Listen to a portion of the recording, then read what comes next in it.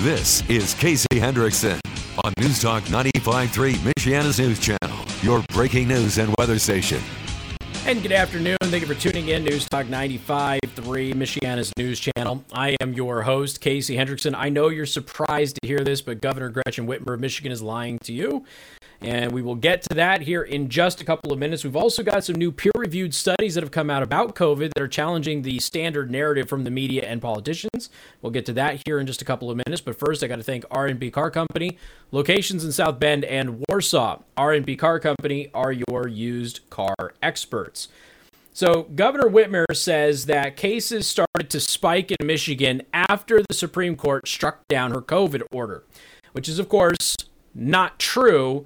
And there wasn't this immediate end to people who are adhering to the guidelines anyway.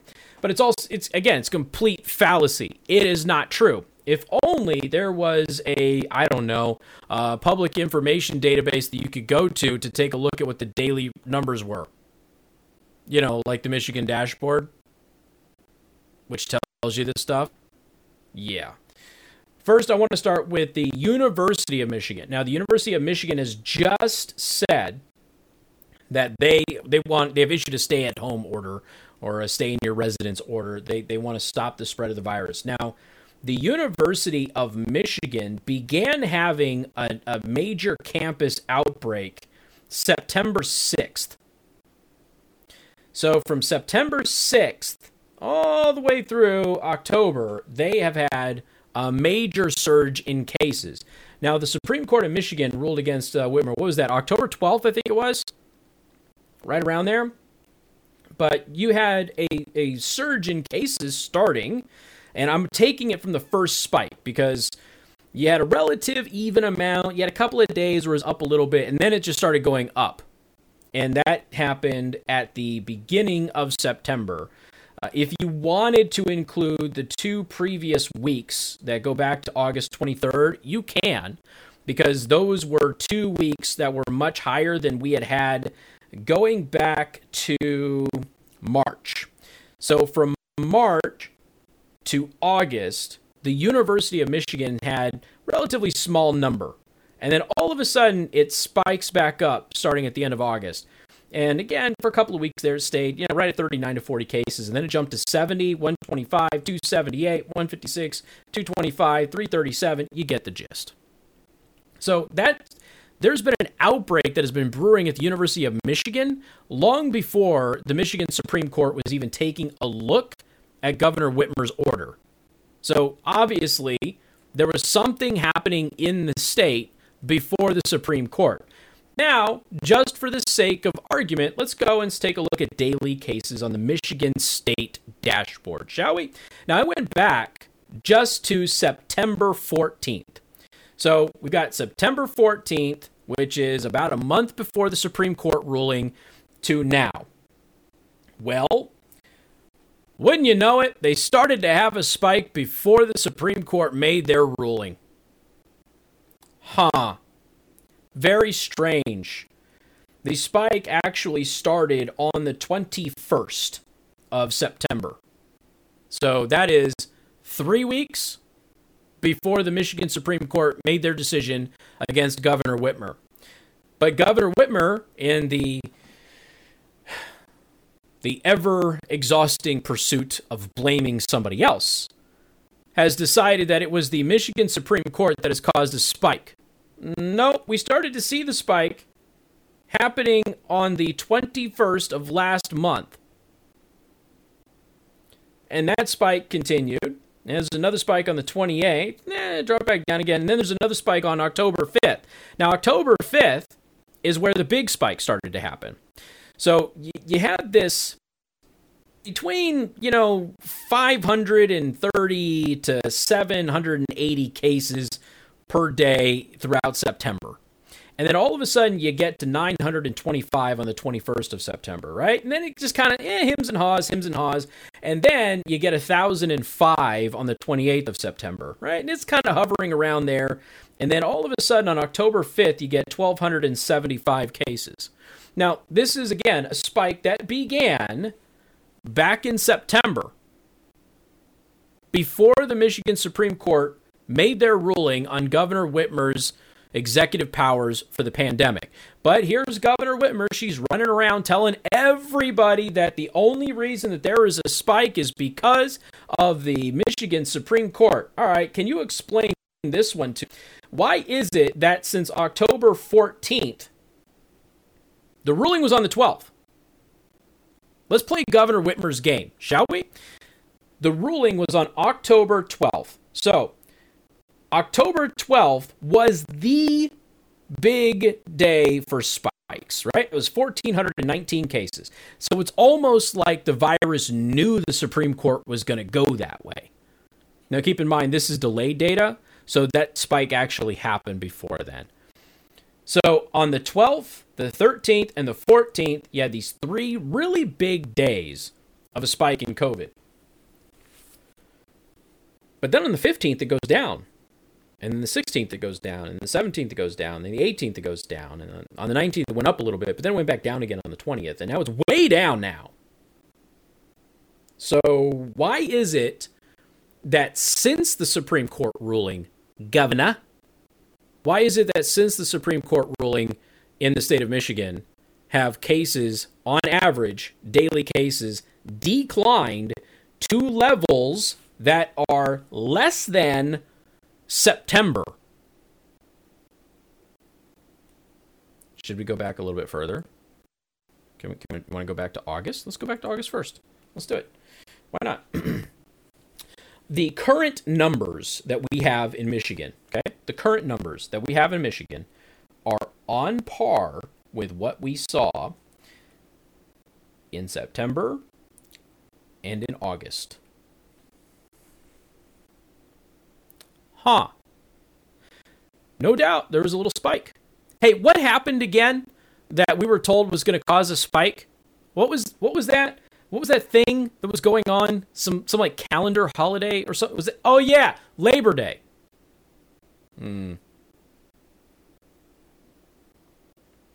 So we have a period of a couple of weeks. A couple of weeks where you have the predicted spike that we predicted before the holiday. You have 2 weeks where you have big numbers. And then all of a sudden it drops back down to what it was before. Exactly as predicted before we went into the Labor Day weekend. So like I said, Governor Whitmer is straight up lying to you. If only you, the citizens, you mere plebes, if only you had access to a free government website where you could look at all of this data that I just told you. I'm not using any magic crystal balls on you, okay? But Governor Whitmer, who's out there telling you that cases have only spiked since the Supreme Court ruling against her, that is a straight up lie. Period. End of story. And I'm staring at it right now on their website run by the governor herself. It's right there in plain old blue and purple ink, because they don't use black and white. They use blue and purple, because black and white is probably racist, according to her. And if you look at the death rate, right now, the deaths that we're seeing are on par with August and September. So, again, there's a bit of a spike that happened there in the first couple of weeks of October. But, you know, it's the worst day was 23. But you go all the way back to June, and that's where we were having major deaths per day in the state of Michigan. So right now, if you look at the total cases, Gretchen Whitmer's lying to you. You look at the deaths, Gretchen Whitmer is lying to you. And it's all right there on her government website. Speaking of COVID, some new peer-reviewed studies have come out. Now, peer-reviewed is very confusing for the amoebas out there. Peer-reviewed is where we actually had a real study, not a preliminary lab result to see if we need to do a study, but a real study. And then we got results on that study.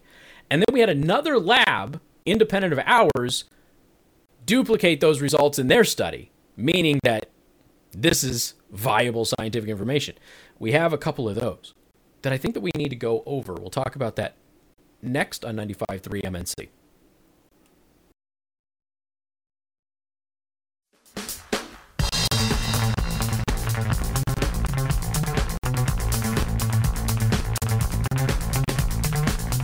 Good afternoon. Thank you for tuning in. News Talk 95.3, Michiana's news channel. Once again, I am your host, Casey Hendrickson. I just want to take you a little bit back in time, October 9th of 2020. Now, from the very beginning, I have been telling you about the research on schools and COVID. The research originated in France because they were the first country when the outset of the outbreak happened. They were the first ones to realize that they didn't actually have a spread in schools and that kids were less likely to get the virus and less likely to spread the virus. They can get it. They certainly can spread it. It's just that they are doing so in much, much smaller amounts than anybody else.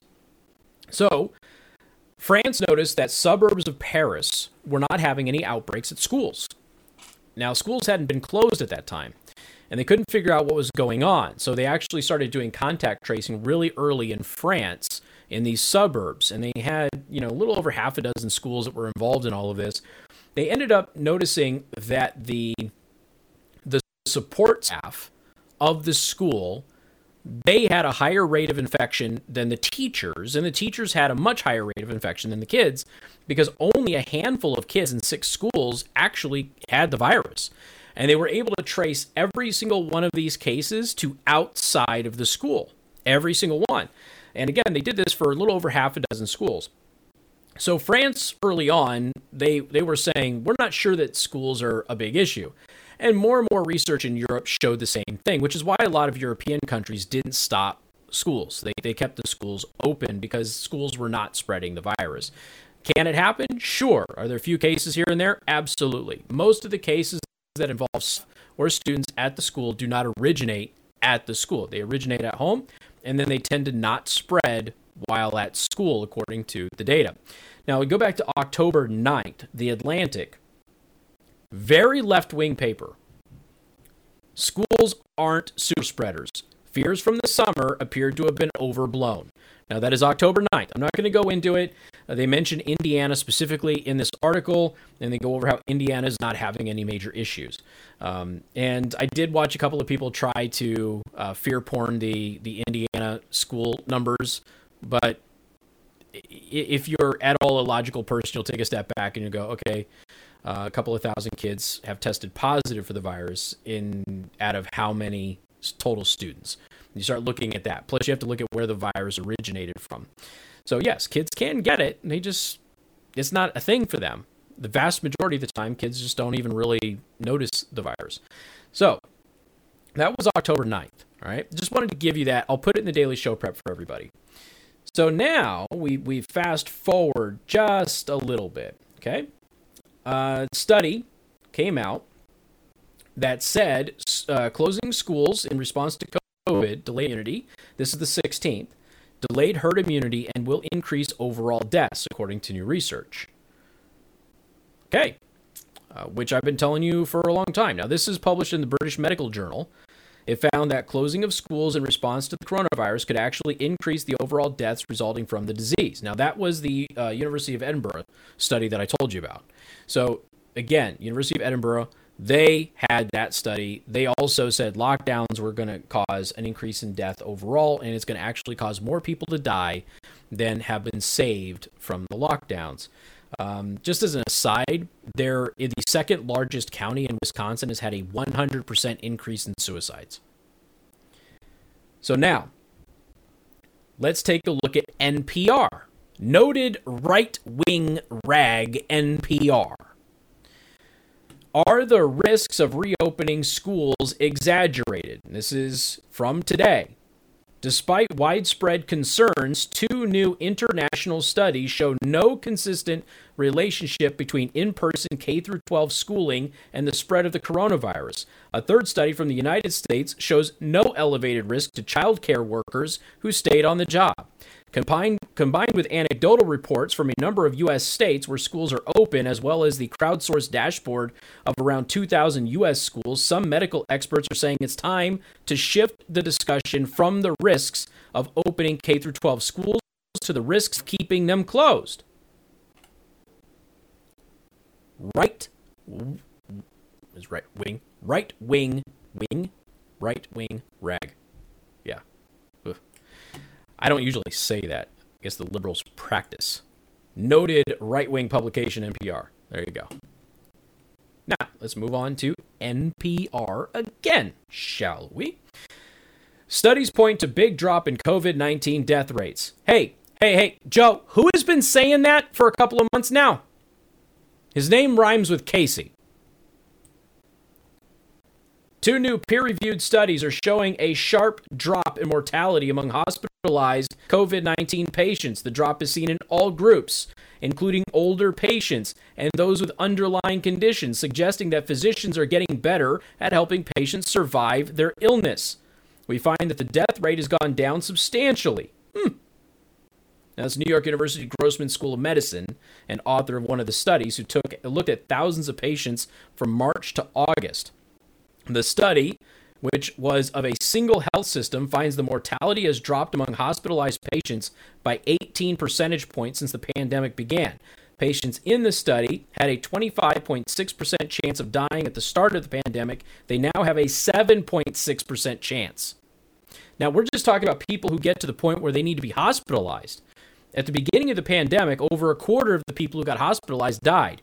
Now, it's just over 7.5%. That is a huge improvement. Now, again, that is just hospitalization cases. It has nothing to do with everything else. Now, this is stuff that the public deserves to know and be told on a regular basis. Because what we find out from all of these experts who keep saying the governments are doing a terrible job of informing the public, and that's part because the government doesn't want to inform the public. The government wants everybody afraid, because then people will do what the government wants them to do to hopefully stop the spread of the virus. Now, then you have people who find out that they're being lied to, and they do what ended up happening to all of the Dare Against Drugs kids did. The moment you grew up and you found out they were lying to you about pot, you smoked pot. And then everybody's going, I don't understand what happened. We spent all this money on Dare. Yeah, but you didn't tell the kids the truth. And if you would have told them the truth, maybe things would have worked out a little bit differently. And now people are realizing that the government's been lying to them and inflating some of this stuff and fear-mongering some of this stuff. And the moment they find out and the moment they see that all of those measures that are supposed to be the way to win don't actually have a substantial effect, they revolt. We've got more coming up. News Talk 95.3 and his news channel.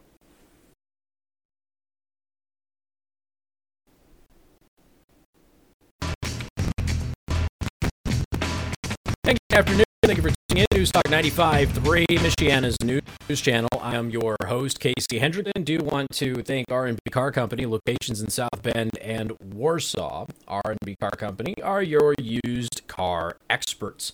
Find them online at rbcarcompany.com.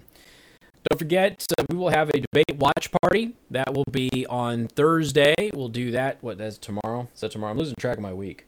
Tomorrow. That'll be on dlive.tv/Casey the host. If you are watching me on DLive and you haven't already hit that follow button, please do that, please. If you want to subscribe, you can also do that, but please hit that follow button.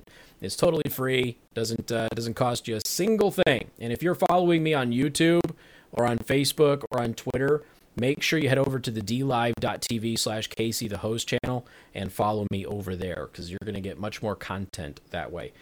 Joe, is that audio good to go or no? All right, can you go ahead and play that for me, please? Because people have been asking me to address this. It's a lot of jet fuel just to do a little flyover. That's your hard-earned money and your tax dollars at work. That stuff ain't happening with Kamala Biden. I'll tell you that right now, Biden. Okay. Did Joe Biden stop flyovers when he was vice president? No. Did Joe Biden do that in the 40-plus years that he was in politics? No, didn't do that. That's Troy Aikman, Joe Buck. And so Troy Aikman has come out now. He's tried to clarify his comments, all right? People have asked me to talk about this, but they also asked me to spend a ton of time on it, so I'm not. Troy Aikman basically said that his issue with the flyover, he loves flyovers, he loves America and all of that, but his issue with the flyover is that this is an empty stadium. You know, there's very few people that are there. What are you doing a flyover over the stadium for? Now, this is first of all, flyovers for a long time have been a bit of a source of controversy for the anti-military left out there. They believe that they're expensive and it's a waste of taxpayer dollars, and they don't really care about the taxpayer dollars. They're just saying that. Here's the thing about military flyovers. Military flyovers are actually training missions. Most civilians don't know this. There's a lot that goes into a military flyover, and they are used as training missions for people who are on duty. So if you're going to plan a flyover, you've got to get your planning in place. You've got to get your logistics. You got to get the pilots in order. You got to coordinate everything. It is all designed, and it turns it into an actual mission. Flyovers rarely cost the American taxpayer more money than they would have if they were flying a standard mission anyway. So this is something that the military, by the way, has spent years trying to debunk. And they have spent a long time and a fair amount of effort trying to let people know what a flyover actually is. There is an ignorant impression among many civilians that a flyover is just a show, it's just pageantry, that sort of thing, but they are used as actual training missions. So whatever those mission parameters are, we often don't know, but they are used as an actual training mission and almost never cost the taxpayers extra money. Moreover, the military is doing a bunch of flyovers now all across the country for the frontline COVID workers. And you know why they're doing it? They're doing it as a thank you to all of those people who are putting themselves at risk in dealing with the virus on the front lines. There's not a lot of people who are doing that. Is that a waste? And I responded to Troy Aikman. I said, I don't doubt your patriotism, but there is a fundamental ignorance here that people don't understand what a flyover actually is.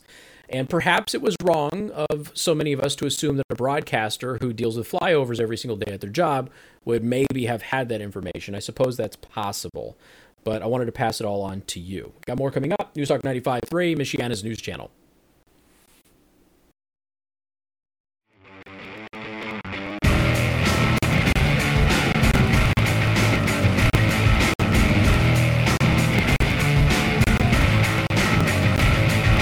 And good afternoon. Thank you for tuning in. News Talk 95.3, Michiana's news channel. There's also this report that there is a report out of Florida that more than 40% of Florida's COVID-19 deaths may not merit that classification. Yeesh. There's been a bunch of stuff in Florida, obviously, with the virus, but I don't have time to really dive into this report. It is from the Florida House investigators. And they have stressed that nearly 60% of the COVID-19 records classified by the Department of Health had errors or were recorded in a manner inconsistent with state and national guidance. That's not good. So, again, keep an eye on that stuff as more people still pretend that there isn't an overcount on COVID deaths. There certainly is. The question is, to what extent? All right, Bill O'Reilly and the O'Reilly Updates coming up next. Glory to you and your neighborhood. Have a wonderful night.